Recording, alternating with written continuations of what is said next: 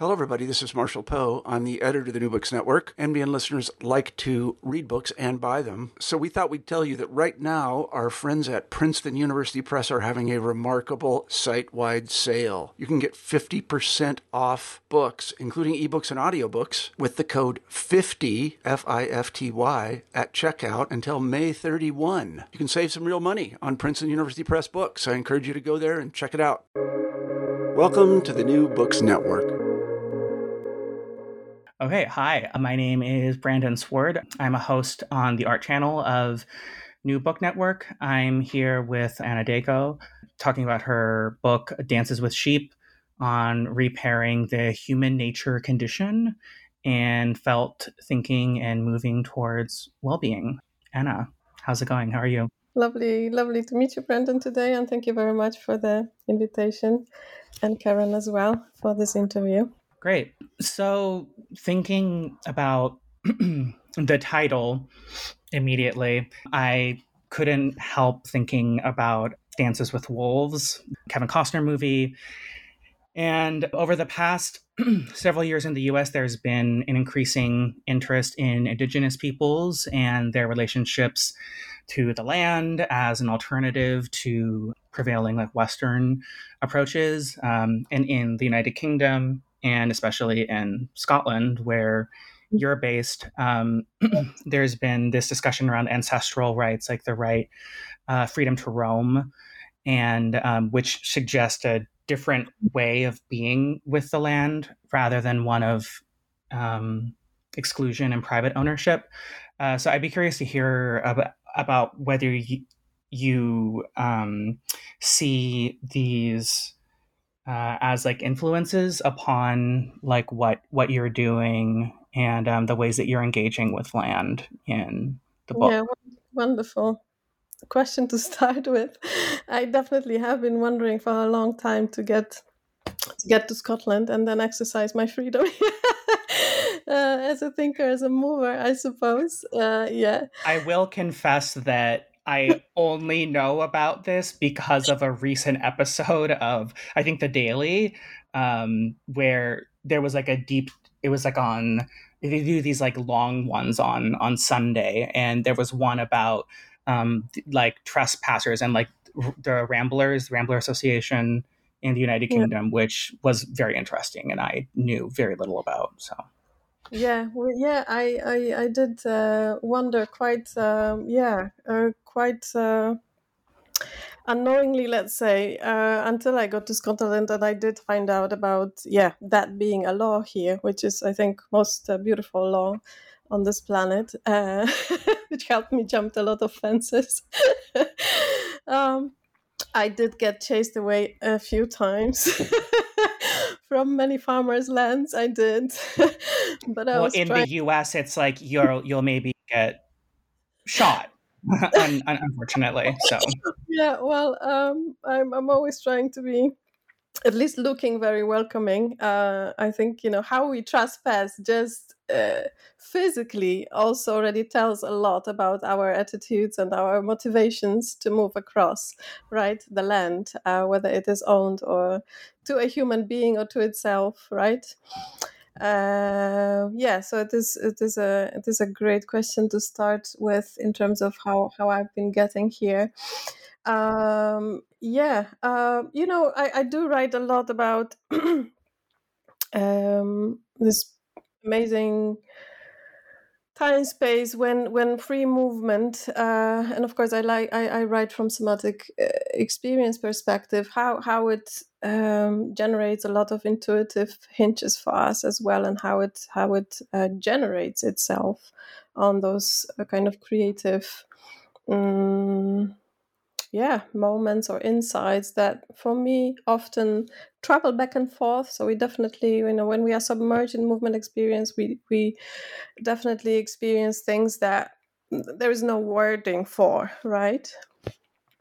There's just a sense of things or some sort of inner impression of things that are coming or connecting to anything that we have experienced before.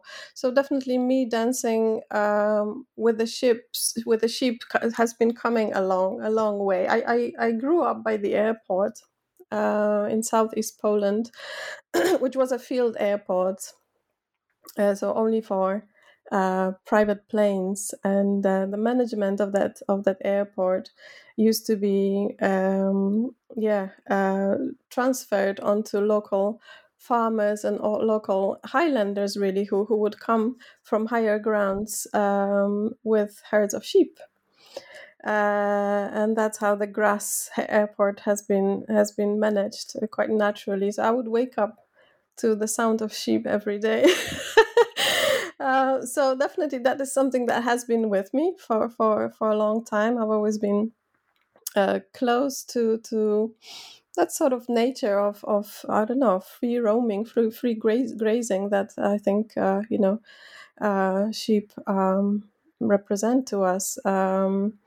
And funny enough, on different levels, I have ever since I was growing up in the middle of the town I come from, called Krosno, involved in a lot of dancing activities in the middle of the city. I used to be called a native girl for some reason. I think it was about the looks. I was wearing the two braids on the sides of my hair. That kind of carried on with me, I think, in terms of how I was developing different sort of artistic sensitivities, and also of course mindset in terms of how I was relating to the creative part of my work since I remember. So graduating from college, I did take a major in cultural studies, which was American cultural studies, and my thesis graduating from college was on the image of Native Americans as depicted in films. So that was my first, let's say, academic endeavor to portray. The prevailing attitudes towards the indigenous culture. Mm-hmm. So coming to the book, definitely, as I said, somewhat moving to Scotland, which I have for my PhD studies, and of course the book comes from the period of 4 years of me writing the PhD. Definitely connected the strands and the threads of where things come from, and how I was able to just all connect it together. And as I said, exercising that freedom of roaming like sheep do. Yeah. So thank you very much for that lovely question. So me tapping into that more indigenous sense of belonging to the land is definitely very, very present in the work. This is how I was, I think, challenging myself as a mover as well, who comes from quite standard academic educational background in dance and theater. And then at some point, I really decided I need to move outdoors. I need to take my work outdoors. So coming to Scotland and being able to be welcomed by so much variety within the land, right? Because, of course, Scotland is well known for that. Whether I was moving with the forest or, within the valleys or hills, closer to brooks or closer to wetlands, or all sorts of amazing landscapes that are here. Then that was the constant invitation for me to challenge working with movement, which was kind of coming out or creeping out or roaming out of that anthropocentric framework for working with movement. I was really curious about how I can free the movement, also in somatic experience, from the hard floor of the studio, from encompassing presence of walls, and how I can start treating it and diving into it as a very, very open dialogue with whatever comes my way, whatever comes into the dialogue. And then that way, making movement a very active dialogue, it's on itself, and not treated as any form of tool for creating anything, but being on its own a very, very enriching and always nourishing dialogue. So that was my motivation. Yeah. Mm-hmm. Also, I think my years of working with camera and making dance dance-based films has taken me outdoors. Initially, funny enough, we all work within constraints of technology. For me, working on my own budgets, creating dance films meant I couldn't afford studios, I couldn't afford technical equipment. Whereas working outdoors has been always making it a little bit more easier. Not only in terms of writing, but also in terms of the scenography of whatever I was creating was becoming a creative process right away, without ready ideas, pre-ready concepts, or pre-ready arrangements. So that was something that has always fascinated me, and that open dialogue with the living environment has always been pulling me towards the sheep. Yeah. Cool. So as you came to this current practice by work you were doing in expressive therapies, but you've kind of alluded to this already. But before that, coming from a background in dance and theater, and I was thinking about the different ways that like what we might call somatics has a different approach to the relationship between the body and emotion than performance, perhaps, where the performer is like using the body, using movement to communicate emotion to an audience, whereas the somastician is using movement to try to get at something about the emotional life of the patient. So I was curious as to how you see this training impacting your approach to movement. Yeah, again, we all come with long stories, don't we? And of course, working within the framework of therapy and then creating my own way of working, also with ecosomatic approach, has been seeing many years of development. Where to start? Just like I mentioned already, that for me, being involved in theatrical productions and creative processes of many choreographers before, I was supporting many wonderful people within their creative processes, created for stage and performance and all sorts of performative outputs. That definitely has been that journey from me being interested in the conceptual development of the work from the dramaturgical point of view, and connecting many threads that many creators, especially young ones that I've been supporting with, have not been aware of. Right, so this was my work and my input, where I could create a deeper context to their work while they were creating something for stage, right? Making sure that the work is well attached to the context of how it is being created and how it's being communicated, of course, and for whom it's being communicated. So, making sure that we can connect all those strands, and then, of course, it has always been a beautiful learning process for us, me as a supporting dramaturg, and for choreographers as well. So from that stage where I was longing to work more and more outdoors, I definitely, I was quite resistant to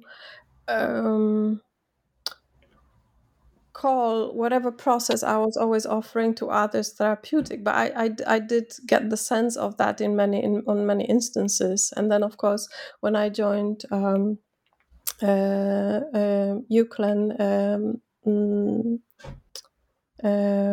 program on somatic dance and somatic well-being program, MA, I was really able to dive into that therapeutic realm in the most beautiful way, because it was my own process. So in that way, of course, going through a lot of stages of connecting more conceptual work, which I've gone through before, both philosophical and let's say connected to cultural theory, and then language theory and theater theory, to more experiential dimensions of movement, and then going through my own process of how the creative process itself is naturally healing and offers so many supportive pathways. So discovering that side, of course, movement is always on that edge of being an amazing phenomenon to watch, to participate in, to even sit with as a witness. We all have different ways of participating in movement, not only as a mover but also as an observant, or a very or a witness. But then the experience in the creative process through those 2 years spent in Preston, for me, opened the different channel of creative process, which then of course was channeled through my own experience first, and then from there I started offering it to others under the umbrella of therapeutic work. As I said, I was resistant to that quite a lot, because as a creator, you don't think about the therapeutic aspects of the work. Of course, they're always there, but you don't feel like you own them, right? You don't feel like this is something on offer. You just appreciate that aspect of the work. So kind of you have to go a little bit around the corner and experience it firsthand through. And I did have the need to experience it firsthand, because my health was also quite suffering at the moment where I was doing the somatic movement and dance program in MA. Then it's like a firsthand learning experience, of course, and this is the only way that we can then open that process to others, when we understand it firsthand as well. Brendan, I'm not sure I'm going the right direction with where your question was, but if you can rephrase it for me, that would be lovely.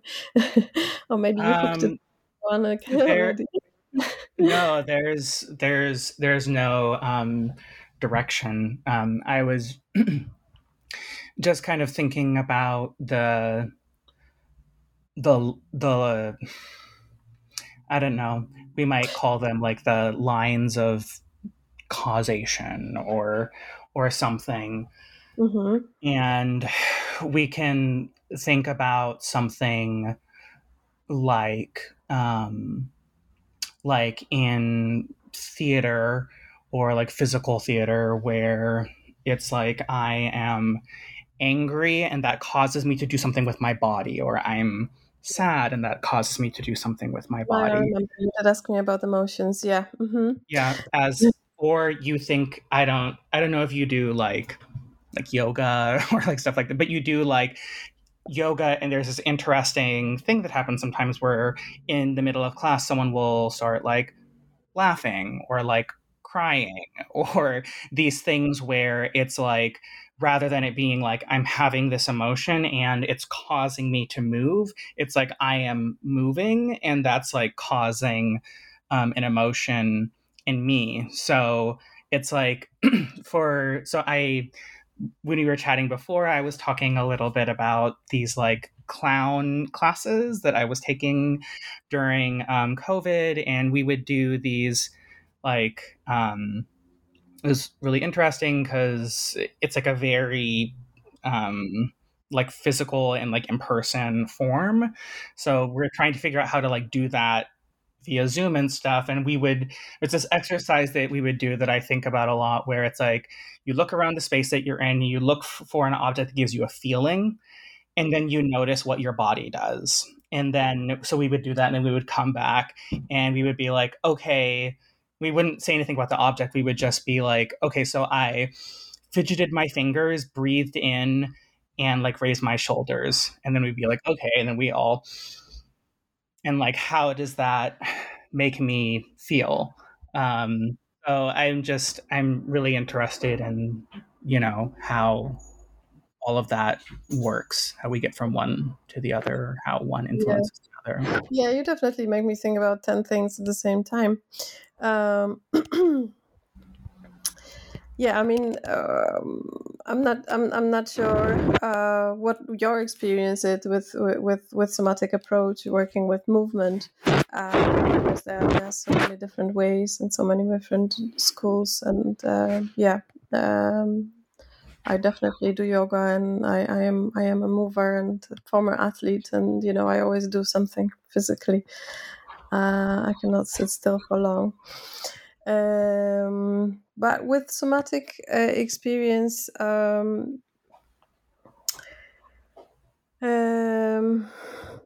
me, it definitely, I definitely describe the stages that have developed in my practice as some sort of reliable framework to working with movement, relating to the environment you are with, just like you're saying, relating to an object or letting it evoke some sort of emotion and then gliding on that. I'm thinking first, I would love to let you know, I definitely am one of those practitioners that, because of my background, I am always interested in how movement can function on all those many layers, right? And all those many functions. At the same time, I'm always so caring for freeing it from frameworks of of delivery, because as a performer, it takes a lot of depth and a lot of artistry, of course, to get as easy as you can, as flowful as you can, to the level where you experience both. You can dive into the freedom of your artistic creativity on stage. At the same time, of course, you are performing. The form, the agreed parameters and concepts that the play or the performance is following. So and it's somewhat similar to how I describe, how we dwell and understand the therapeutic side of working with movement, because that freedom of flying between the flow, the free flow, and the form, it's always there. And it comes through practice, and of course through pre-agreed context of how you dive into the movement or performative experience that you can play with. So that flexibility is, I think, the most important part of how you work with movement or delivery, whether you are into a bit more of a performative end of the movement, or a bit more therapeutic part of it, or a bit more completely open and improvised type of movement. The how you interact with the emotional part of it.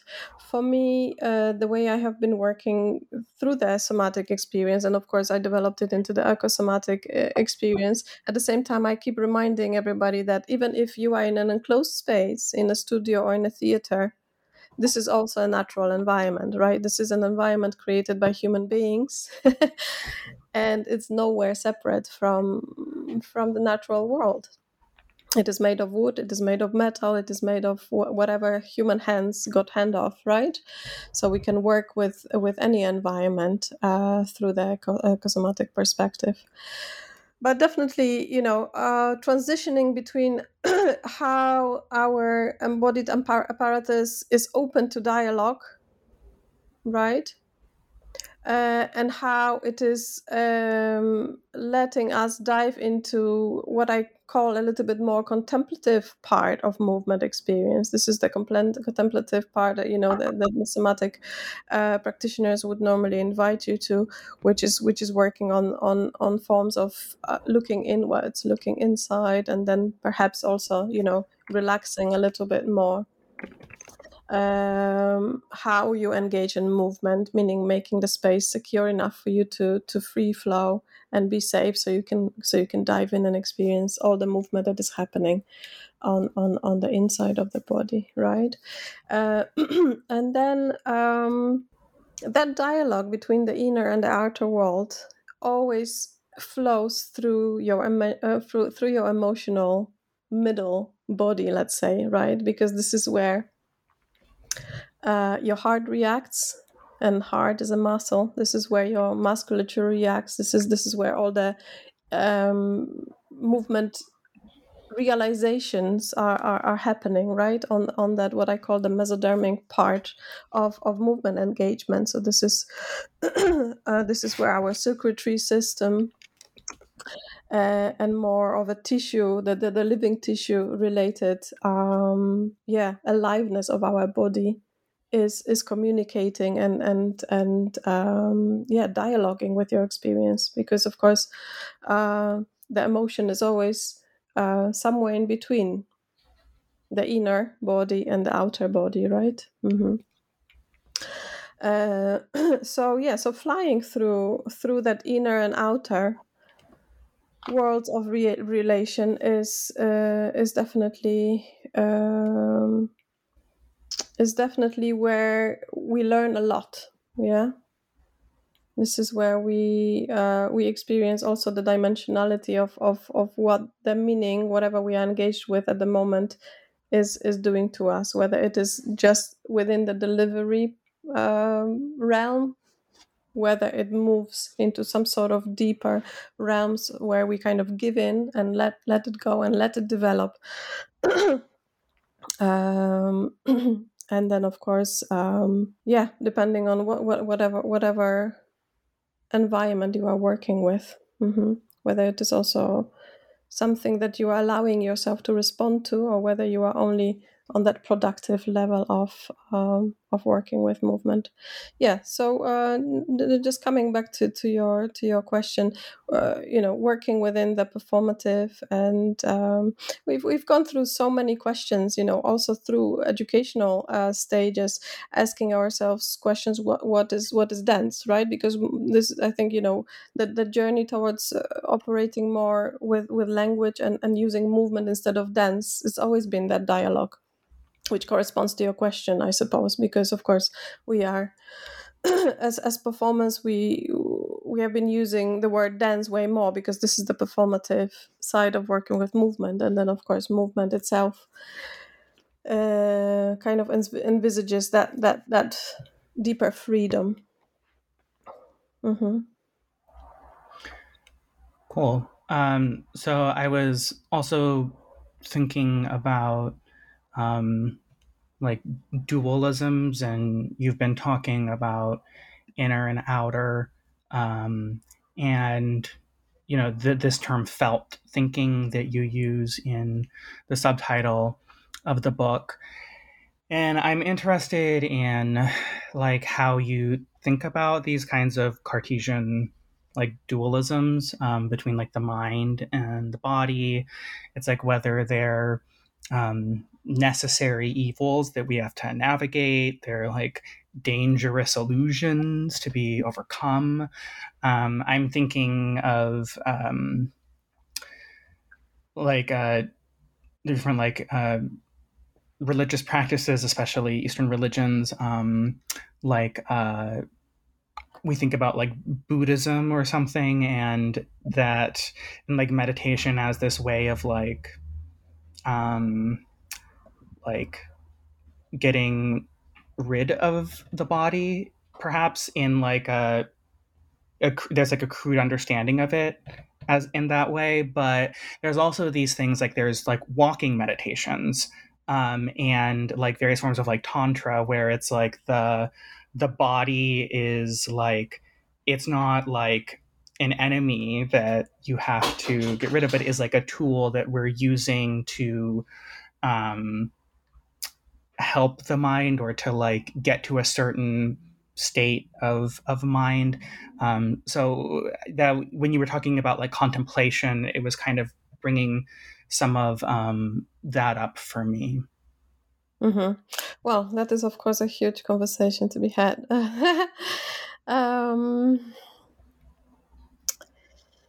Yeah.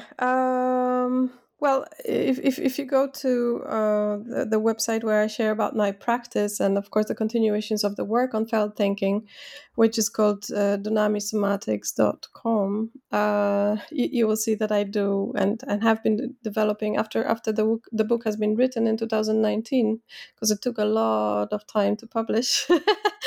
So yeah, it's a little bit of a revisiting for me today.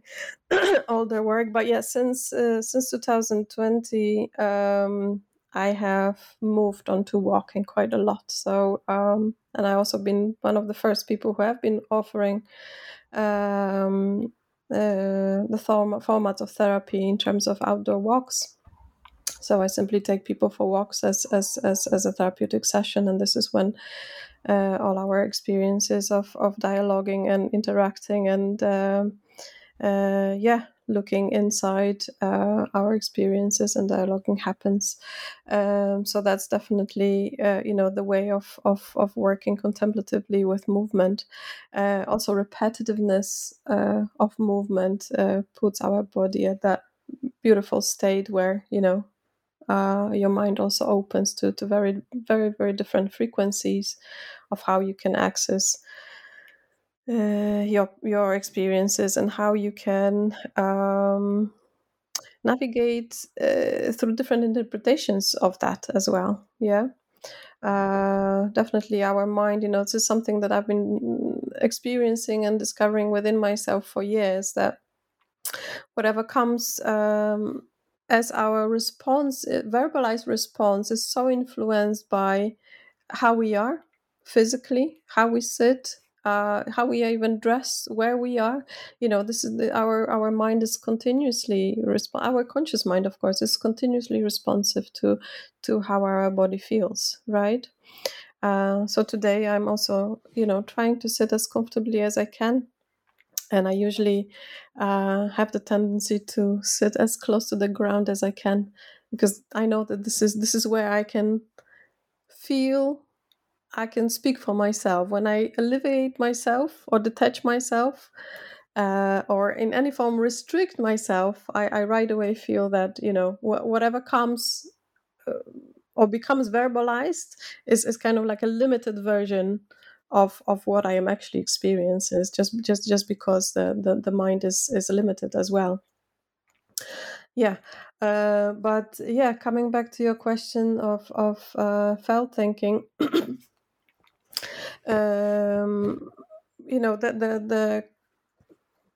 the contemplative part of that was definitely always building on, and of course I've gone through a lot of studying of body mind theories, and in my practice, I think long years already, I've personally refused to use the word body, because being aware of how the word is being used and misused, and the connotations prescribed to body has not been sitting well with what I meant by our physical self, right? So this is when the word soma also comes in.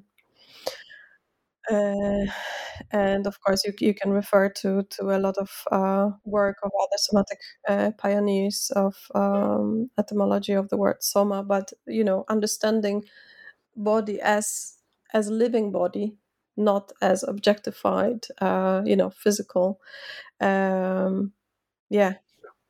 format of ourselves is definitely what the work is about, and what the somatic work brings into contemplative thinking, right? Into the philosophical thinking. So thinking through the body and with the body has always felt a natural way for me, right? That is why I think my journey has always been that direction, from what I had to go as conceptual, quite rigorous theoretical studies in philosophy and cultural and theater theory, to more embodied ways of being and knowing.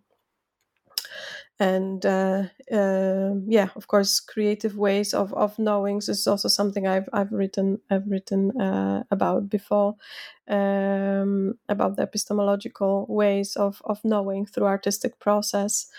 And then with felt thinking and my PhD, this was movement for me even further away from what we understand as knowing, what we understand as cognitive thinking, and looking for ways how our embodied thinking can become better understood and better comprehended as the most natural way of thinking, right? And of course, connecting body mind in the historical dualisms that we've been experiencing throughout the history of philosophy. Definitely, me embarking on the PhD, of course, when you jump into the book, you will see how much of the theoretical grounding I'm also trying to find a good balance to connecting the standard schools of philosophy, whether it's existentialism or process philosophy and phenomenology, how much all those schools of thoughts are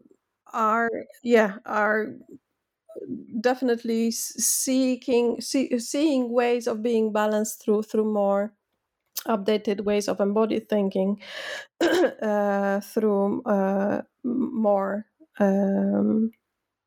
updated ways of thinking through phenomenological thinking as well. And of course, the pioneers in somatic work. It definitely also feels a little bit like a conversation between the masculine and feminine. Of course, looking at the history of philosophy, we know where the body-mind dualisms are coming from. So I'm not going to be jumping into that debate. And yes, in terms of felt thinking, please clue me on how would you like me to dive into that? What interests you? Whether you would like me to speak a little bit more about felt thinking as a methodology of working with movement, or any aspects of, again, working through the landscape that got me to describing and pursuing that research as fully practice-based experiential project. Yeah, I don't know if I had anything especially deep to say about felt thinking. I just I thought of it as just like this sort of internal contradiction, or like tension of it. Like there's something I've taught undergraduates a lot over the past few years, and there's this thing I've noticed where students will say, I feel, like in relation to something about a text, and as opposed to I think. And I think that that's interesting insofar as, if you're having a feeling about a text, it's like a private experience, and I can't say like you're not having a feeling, or this is the wrong feeling, as opposed to thoughts, which are logical, And when someone is having a thought, I can disagree with a thought, or I can think that someone's thinking is wrong or misguided, but I can't. It's harder to do that with feelings. So there's a sort of, I don't know if I would call it like publicness, but an implied other of thinking that is different than feeling. I don't know, maybe I'm putting too much in these terms. Yeah, I mean, those terms are big, of course. They correlate with specific concepts of schools of thoughts, and how logic has been also used to pursue philosophical reasoning. For me, felt thinking definitely embraces how I told you the felt thinking definitely is an endeavor at human nature and understanding human nature, and not only understanding it but comprehending it from the first-hand experiential perspective, right? So this is when the processes of free movement and exploring concept of self and other, right, come into play. And this is where the processes of conscious and subconscious thinking and feeling both, because of course we know the Cartesian I think, but definitely if you are not able to feel, or if your physical brain is not functioning, you are not able to think, right? So his ways of being and me studying human condition through more embodied perspective is definitely opening that ways of how we can understand ourselves as always that fluid fluid entity, right, of being self and other at the same time, being conscious and functioning of subconscious levels at the same time. Because of course if you dive into free movement you can never logically tell what is happening, right, and why you are moving the way you are moving, and why the imagery and the sensations and the orientations in time and space is happening to you. A lot of those experiences are just happening because you are here and now, and all that historicity of why you are being you and how you got to that point are also present with you at the same time, right? At the same time you are moving, meaning every movement is an extension into the future realm, right, which you do not know, right? Because again, you do not know why you are moving the way you are moving. You are not moving intentionally, you are not moving representatively, you are not moving as a gesture, you are not moving to perform a specific action. You are working with free movement experience as an open dialogue, right? So then in that way there's a lot of unknown, and you have to agree to all that unknown, yeah, to be able to dive into that experience and let the experience take you forward. Yeah. So in that way, as I said, it's a very, very open ground of how you relate to yourself, and felt thinking is presented by me in the book as a methodology of way of getting to know ourselves. Yeah, and of course, that self inquiry as a way to self knowing, but also as a way of understanding how you can help yourself, how we can help your own condition, not only of being human, of course, but you can work with different related to your own sense of well-being aspects, how those aspects are communicating to you through movement. Yes, because they are very active within your body and your sensing. So having that inner dialogue with yourself at the same time in relation to where you are, how you are, why you are, and who you are in that movement is a very, very multidimensional dialogue that that definitely uh, functions as that deep contemplation time for yourself. Yeah, and as I said, it's always a learning process, and it's always a creative process, and it always is a form. If you want to really dive into it, for the sake of being guided as well, right? This is a process where you learn how much of um, empathy and how much of care is also present in movement. Yeah, because movement is, as I write, is always relational as well. You always move towards something and you always move away from something, just like you said, you are reacting to object in space or whatever is around you, right?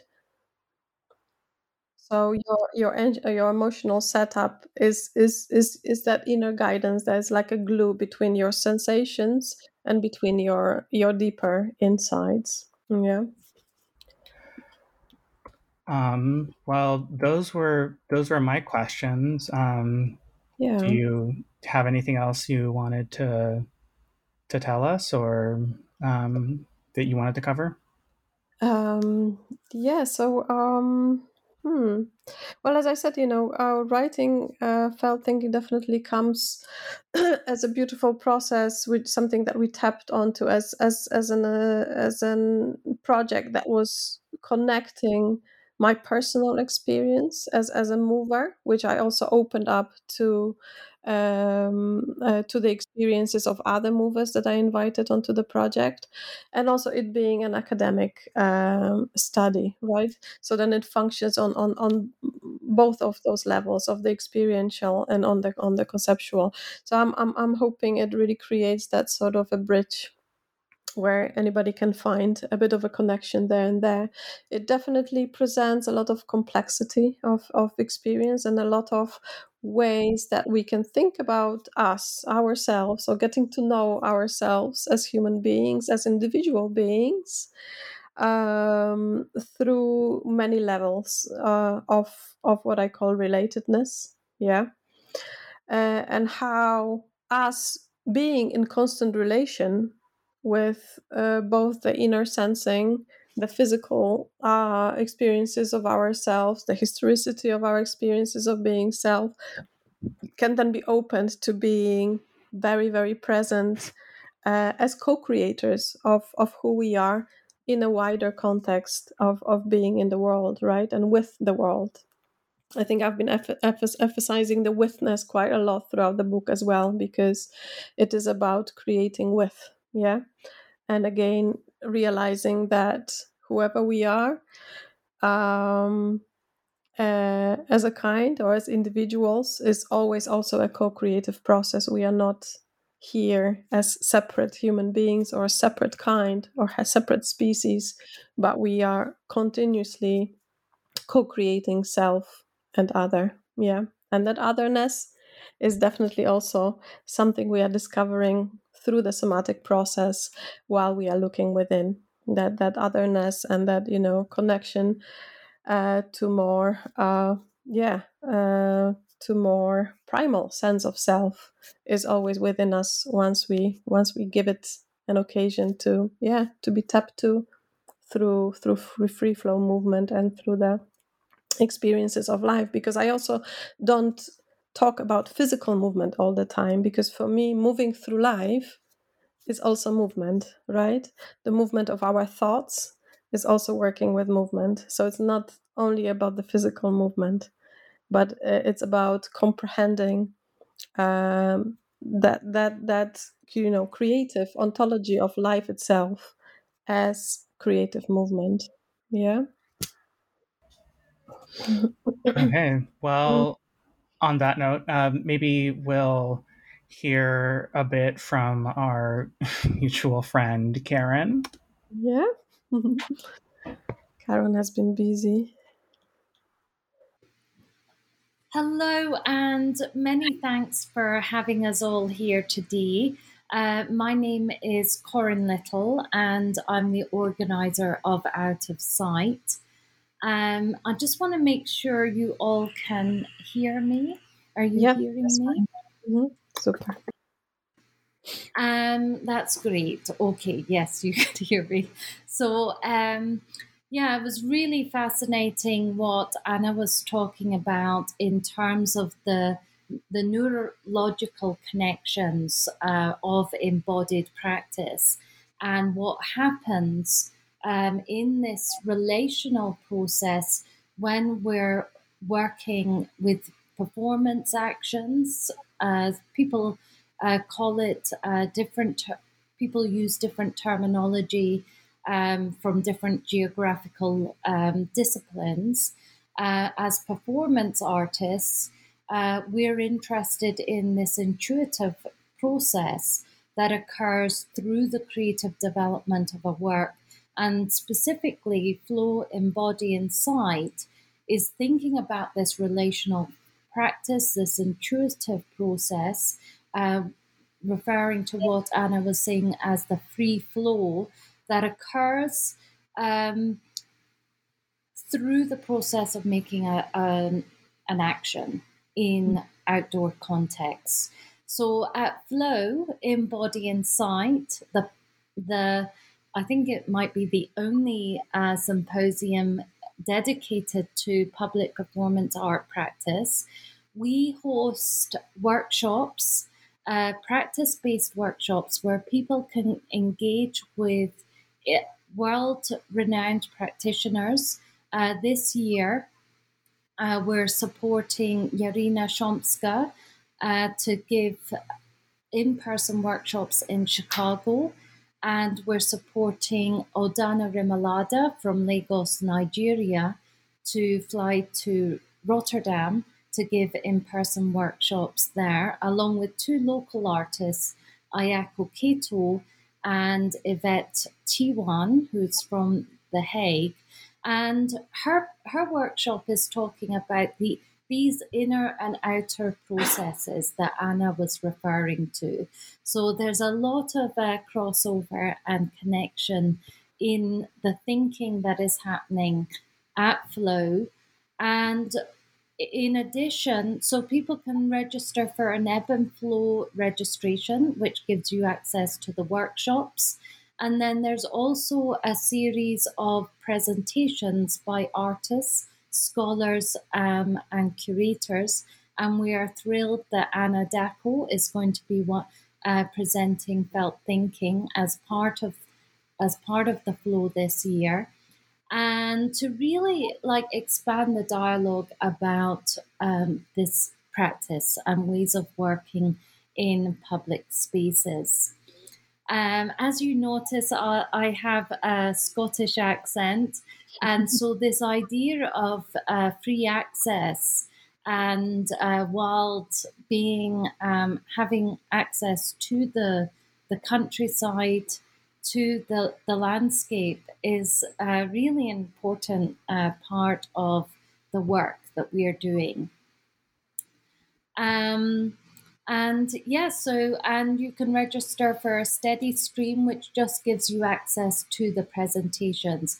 And we are thrilled to be partnering with 3 academic institutions this year. Ohio University has been partnering with us for the last 3 years with the School of Art and Design. And we're excited to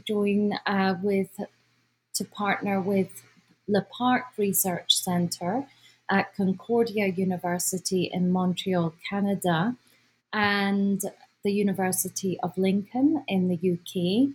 And we're also thrilled to be partnering with Intellect Books for a 3rd year, which Anna's, and we're going to be giving attendees a 30% discount on the performance art monologue.